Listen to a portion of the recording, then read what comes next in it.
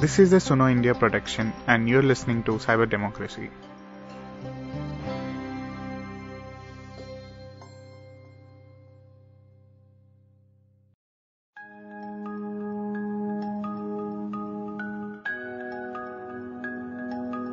Since 2010, with the launch of Parrot AR drone, drones have become consumer technology and are being used everywhere from movie shootings, wedding videography, and scientific activity like mapping.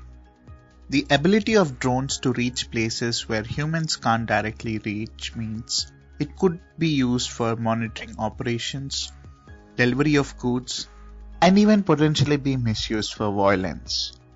India has banned import of drones since 2014 and has legally allowed drone usage only after the December 1st, 2018, when Director General of Civil Aviation has brought the rules regulating remotely piloted aircrafts.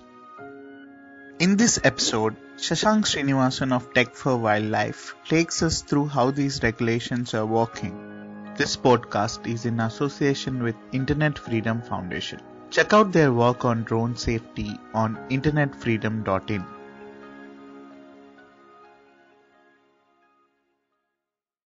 Welcome to Cyber Democracy, Shashank. So, you work with a startup called Tech for Wildlife, where you use drones actively. That's correct. Yes, we use drones. We use them primarily for mapping and spatial analysis, but we also do lots of work around policy, a lot of work around research and implementation as well, both for conservation as well as other humanitarian applications of drones and other technology. Can you cite some examples where you actually use them, like on-ground scenarios, how you use them? So between 2017 and 2019, we've done a number of drone projects in and around India. We've worked with state governments in Odisha, in Goa, and in Uttar Pradesh to actually use drones in the field. For example, in Uttar Pradesh, one of our first projects back at the beginning of 2017 was on using drones to track down a man-eating tiger and help the forest department capture it. So they wanted aerial surveillance and a live video feed of the activities on ground when they were actually engaged in the process of capturing the tiger. We've also done lots of mapping projects. We have done in Odisha, for example, after Cyclone Fani in 2019, we went in with drones to run a pilot on detecting how many coconut trees had been destroyed in a particular village because of the cyclone, right? So again, using drones to count fallen coconut trees, to examine the rooftops of damaged houses. Examples of some of the kind of work we've done. We did work in Ladakh as well in 2019, where we were doing an expedition to explore a set of high altitude lakes using our drones. We have some projects planned in 2020 as well, but we are currently working on getting the permissions and the permits for all the work we're planning. That's some interesting work. But speaking of permissions and permits, India has actually brought regulations on how you fly drones. And there is a clear laid out procedure to get these permissions and to fly them. Can you walk us through how this works? Because the regulations came in 2018, I believe, December 1st of 2018. You used drones before that as well. So what changed after the regulations has come in? So between October 2014 and December 2018, there's effectively a ban on any use of civilian drones within the country, right? This was imposed in October by the DGCA, October 2014 by the DGCA. It's essentially a very short memorandum from the government, which essentially, I think, 2 or 3 paragraphs, which essentially just say no civilian drones are going to be used in the country. Now, there's lots of confusion about that particular ban imposed in 2014 because there were already drones being used in the country, and even after the ban, it wasn't clear whether that applied to state governments, to the police forces, for example, as well. And in practice, what happened was that the clearances were obtained quite easily to fly drones from various government bodies, right? Because in a sense, in most districts, in most states where the district collector, the director of police would approve drone use for any purpose they deemed fit, you could actually fly drones because their remit, in a sense, overrode the DGCA ban. At least that was the case in practice. As of December 1st, 2018, when they actually brought in the regulations, it seemed to, at least on paper, seemed to be easier to fly drones legally in the country, right? And because it was a very gray area till then. But in practice, the gray area has continued, and the gray area still exists today as well.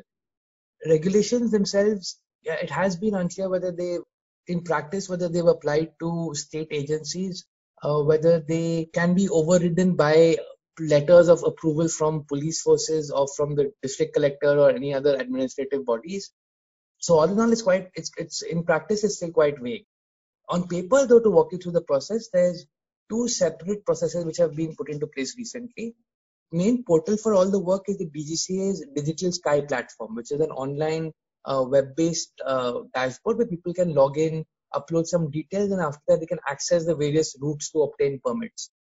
So one of those routes, which was only valid till 31st January, so it was only open for a 2 or 3 week period, was a amnesty for all those who owned drones in the country. And this essentially the process was that you would upload the details of your drone to the DJI website, for in exchange for which you would get like an ownership acknowledgement number or an OAN, and a drone acknowledgement number which is specific to the different devices you uploaded. So for example, if I have 3 drones and 1 remote control plane, then I register as an owner on the DGCA website, obtain an ownership acknowledgement number, and then obtain one separate drone acknowledgement number for each of my 4 devices. So at the end, I would have 1 OAN and 4 DANs.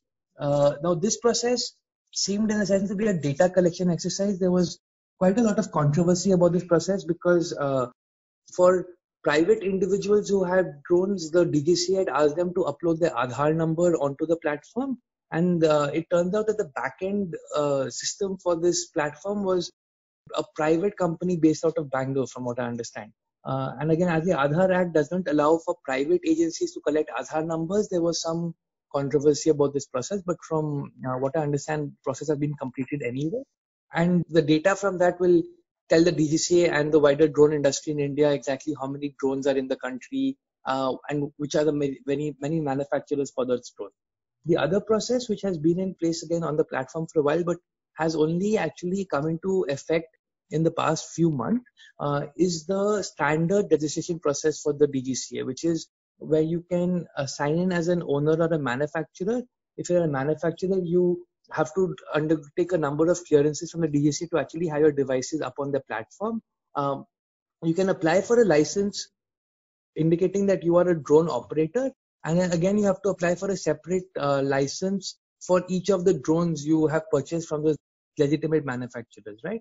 The difference between the two processes I mentioned is that the second one has been around for longer, it requires a lot more paperwork, and essentially only applies to drones which are NP/NT compliant, which is no permission, no takeoff, which is part of the DGCA's mandate around digital sky. So that's essentially the two ways in which regulations in India have worked through the DGCA. So I think the DGCA recently announced a deadline for all of this registration, probably end of Jan. Yeah, so for the first process for the data collection about the DAN and the OAN, that was the deadline. So that was the 31st of January, and we had to see whether that is going to be extended or repeated again in the future. But for the other process, that is the process, the NP/NT compliant drone acquisition process has been underway and will continue to be the process for the foreseeable future anyway. So right now, if you don't have permission, you can't take off. It's simple, as per DGCA's rules. And since DGCA is a safety regulator, I mean, they're primarily concerned with safety in civil aviation. They don't want accidents to happen, which is why they're bringing in all of these. But drones is a big industry at some level, at least abroad. Within India, there are places where it's emerging up. For example, they use these in movie shootings, weddings, parties, concerts, especially, right? So you want to give an overview of how the crowd is reacting to the music. Are any of these industries affected by the drone regulations? Like, are film directors facing any issues that they don't have permission to get a specialized drone? Because if the drone is not manufactured in India, because the DGCA rules specifically say that the drone manufacturers need to comply to certain regulations, and if they don't, the drone is not allowed to fly in India. So, do you know of any such instance, or is there a complete ban on foreign drones in India? How is it working out? So in practice, at this point of time, there is a complete, again, from the DGCA's perspective, there's a complete legal ban on foreign drones in the country. However, as most people in urban India will have noticed that, again, as you mentioned, at weddings, at parties, at like concerts, there are numerous drones being used. And at least in my experience, none of the ones I've seen are actually any of the Indian NP/NT compliant drones. Most of them are manufactured by DJI, which is the China-based company with a huge office in the US as well. And in practice, again, I don't know if these bans have directly affected industries in terms of their operations. I do know that both in the past as well, between the 2014 and 2018, as well as currently, because of the risk inherent in investing in drone companies, there hasn't been substantial investment in this sector. Again, because the regulations are changing, while the government seems to be quite enthusiastic and optimistic about the drone industry, in practice, the bans, the regulations have made it much harder to actually conduct business in the country, right? Again, even for example, some of our work last year, it took us 3 months to obtain all the permits we needed. We were working in areas which were army controlled. So for the work we were doing, we got army permission, we got permission from the district collector, we got permission from the police, and that entire process took a very long time just because it wasn't clear as to what the process was to get drones and to actually use them in the field. Currently, again, for most of the events you've mentioned, permissions just aren't taken. Again, like as in practice, as in most of India, if it depends on who you know and who you can talk to and who you can get to approve a particular project. And if they say, yes, sure, go ahead and use drones, then it's not necessary that they will actually have to go to the DGCA for permission, right? Again, this is in practice. Legally, it's all still very gray. Again, one legal theory I've heard mentioned a few times in the drone industry, which is also I've heard in similar contexts in other countries as well, is that a civil aviation regulator is only allowed to regulate manned aircraft, right? And again, I don't really think that's necessarily true, but that is one of the excuses people use to say, oh, you know what, we don't actually need to comply with DGCA guidelines. It's all very gray, Srinivas, and that's just the way it currently is for most governance systems in India. With drones specifically, I think that unless something really put into place again, like the Digital Sky platform really comes into its own in a sense in its ability to ensure ease of business while also ensuring safety, it's going to continue to be gray for a while. So the drones, as far as I know, the regulations categorize them into three different categories. There is nano drones, there is micro drones, and there is small drones. Three of them based on their weight. Right. So I'll just introduce there are actually four categories. You're right. It's based on the weight. So there's nano, micro, small, and then large. So anything over 20 kilograms will qualify as a large drone. And again, I haven't seen any of those in the use of the drone industry at this point of time. But also based on the categories of drones, your exemptions or limitations on where you fly them are different. Do we know what sort of drones can be flown indoors where we probably don't need permissions? For example, concert halls or parties, which are indoors, or wedding halls, which are essentially indoor and not outdoors. I don't think these regulations apply, do they? So nano drones, they don't apply. For any use of micro drones or small drones, at least again, so I'll talk about micro drones first because those are the most common. So those are drones which weigh under 2 kilograms and are the drones most commonly seen at events or outdoors, right? And those drones, again, the regulations state that the local police need to be intimated before they're used. Again, intimation from our understanding means just information. So if you just drop the police a letter and say, I'm flying a drone at this at this time and date in this particular place, then that will be sufficient for their purposes. In practice, however, that's turned out to not be the case because since the entire process is quite gray, from my personal experience anyway, what normally happens is that they come back for either more information or ask you to get approval from a different agency, right? So then we end up going to 3 or 4 different government departments to ensure that we get the approvals to actually do the drone work. But that's the way it works for micro drones. For small drones, again, like you can use them, as from what I recall, you can use them indoors and on private property up to a height of 20 feet, which is quite low. So essentially, that it reduces them to just toys. But for any other outdoor work, you need to intimate the local police. Speaking of police and exemptions, seems like some of the police departments have been using drones for surveillance or to monitor large crowds during the recent protests against the CAA and NPR. Well, there are unconfirmed reports. Some of these drones are manufactured by DJI and it could be the model DJI Phantom. Well, we don't know if it's exactly that. Are the cops actually following all these regulations where you have to go register in the Digital Sky portal, where you submit your flight plan, where you want to use the drones, or are they exempt from all of this? Okay, that's an interesting question. I would definitely, I know that they aren't exempt from SHOP for this, from the entire registration and regulation process, because the only exemptions apply are national security exemptions, which don't cover civilian agencies such as the disaster management, as the police, as fire management, for example. But I don't know whether they are complying with the regulations, right? It's impossible to tell, except going through the RTI process or unless they disclose it themselves as to whether they followed this process.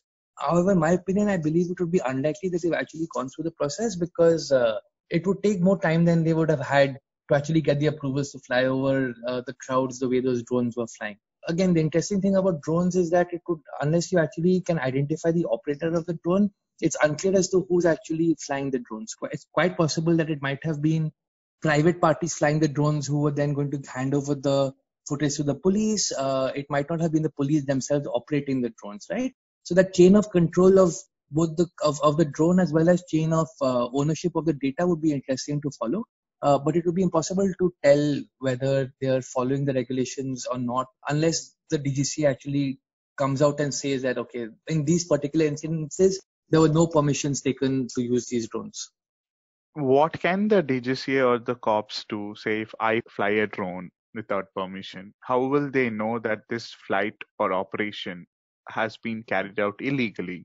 I mean, we don't know what are the no-flying regions because it's based on our flight path that we tell to DGCA. They will either approve the flight or they won't. So say what if a cop sees a drone flying and he thinks that it's illegal. He doesn't know if there was permission which was taken. How does one even go verify all of this? So just to clarify, if a drone is flying, even if it's flying with like regulatory approvals, if it's used to do something illegal, it is still punishable under other sections of the law, right? Like for example, committing a nuisance, violating privacy of individuals. It can also be penalized not under specifically any drone regulation, but under the regular Indian penal code. But in case a police person sees a drone and wishes to again interrogate the operator, they can essentially, if it's possible to find the operator, then that's one thing that can be done immediately, right? Which is actually go find the operator of the drone, if that's possible, and then have a conversation with them about what they're doing, what the permissions are, ask to see their ID, maybe arrest them if a crime is suspected. If they can't see the operator, however, there is technology available. So, for example, again, like quite a few companies are manufacturing drone detection systems, which combine radio antennae, infrared sensors, and cameras to actually track drones. In cases where the communication between the remote controller and the drone is not encrypted, it is also possible to identify the location of both the operator as well as the drone using specialized hardware and software. So again, it is possible, for example, for a drone to fly, for the operator to be controlling it, and then for the police to get the GPS coordinates of both the drone as well as the operator to, again, like find them and interrogate them later. In terms of the no-fly zones, there are geofencing systems set up. So quite a few of the NPNT compliant drones as well as the DJI Chinese drones have access to a no-fly zone database. So which is applicable to military areas and to airports for the most part in India. What this means in practice is that if you try and fly one of these drones which are referring to this geofencing database within a geofence zone, they will refuse to take off, right? So the drone controller will give you a in a NFZ error, which is a in a no-fly zone error, and it just won't. It will refuse to take off unless you move out of that particular geofence area. So this is one example of like a software lock which hardware manufacturers can actually impose on the devices to ensure that they aren't used illegally or unethically. But I don't think that's happening in India, right? I mean, clearly the reason we did the whole portal where one gives the flight plan first was essentially to not to disclose our national security zones or no-fly regions. So that's a good point. The thing is that the no-fly zones are currently applicable to airports. Which are visible. So, for example, the DJI has a no-fly zone map which is available on the website, which is what DJI drones in India, for example, currently refer to if they've been updated with those maps. It's not clear whether there are also no-fly zones which are illegal. It's not clear as to whether there are drone or GPS jamming systems which are also implemented. These are places which you will only see again, as you mentioned, in practice when you have a flight plan filed and you actually try to fly in an area, and then your drone will just be like, now we can't take off, right? And that's something which is going to have to be tested. But you're right; it's quite possible for people to waste a lot of time creating flight plans, getting the approval, actually going into the field, and then figuring out that they can't fly their drone for some very specific reason on the ground. And this is all adding to the cost of business, to the cost of actually working with drones, and it's one of the risks of being in this industry. weren't all of these issues discussed when the regulations were framed? I mean, do we know how these regulations were even brought, considering that there was some level of public and industry participation in making of these regulations? Didn't they actually realize that some of these issues are quite important that they address it at the regulation stage itself? I think for the regulations both in India and globally, the importance of security and again national security specifically, but also like civilian safety, have been overemphasized as compared to the potential of the industry. So in the case of India, for example, while there was a public discussion around the regulations before they were implemented, while there were numerous feedback loops, right, where people there were the public submissions for the drone guidelines. There were lots of like meetings and roundtables being held as well to discuss the drone permissions. At the end of the day, I think it came down, from my understanding, for the regulatory process, it came down to these discussions between the Ministry of Home Affairs, the Ministry of Defense, and the Directorate General for Civil Aviation about like actually how drones should be used in the country. And at the current time, it's still, again, there seems to be regulatory certainty, and in a sense of on paper, there seems to be a willingness on the part of the government to actually encourage the drone industry, but in practice, that's still not actually been coming into play, right? And broadly, again, that comes into it's a question about like again in India where we have good governance on paper, but it's not necessarily good governance in practice, and that's just because of the multiple systems which interact at various levels. So I do think that while these issues were discussed and they have been spoken about, again, like other systems such as facial recognition, like as Aadhaar, that just having the discussions doesn't ensure that the issues in the system are worked out.